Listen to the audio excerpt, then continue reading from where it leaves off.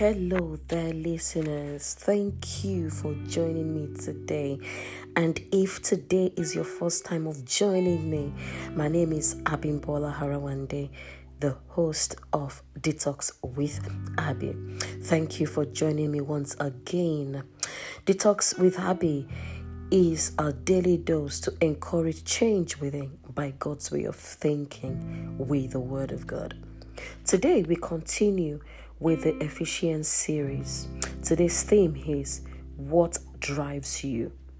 Desire to make God famous or a desire to make you famous?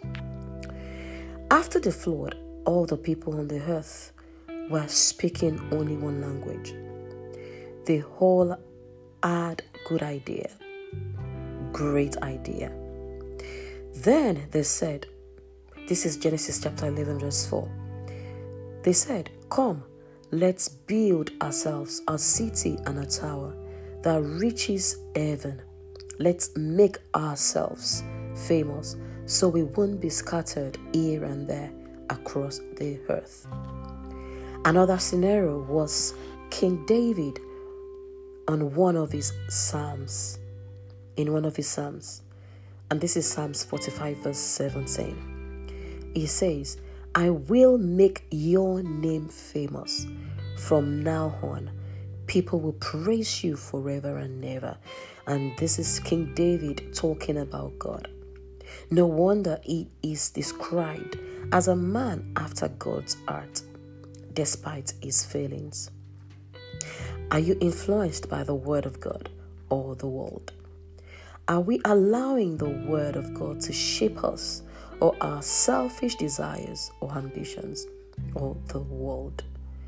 We often think that everything we do is right, but the Lord weighs, examines, judges our motives.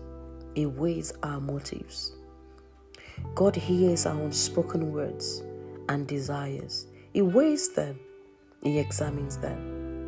Just as the Bible says in Proverbs 21 verse 2, we justify our actions by appearances. God examines our motives. My question again is, what drives us on a daily basis? What drives our choices? Is it desire to be famous or desire to make God proud? Let us pray.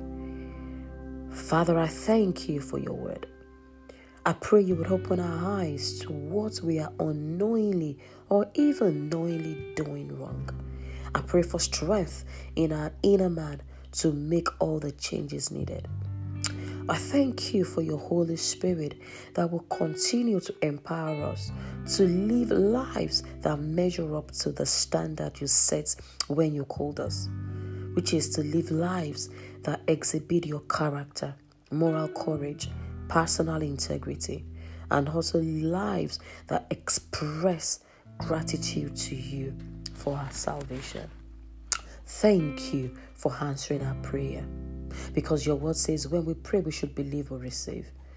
In Jesus' name, amen. Thank you once again for joining me. God bless you, and bye for now.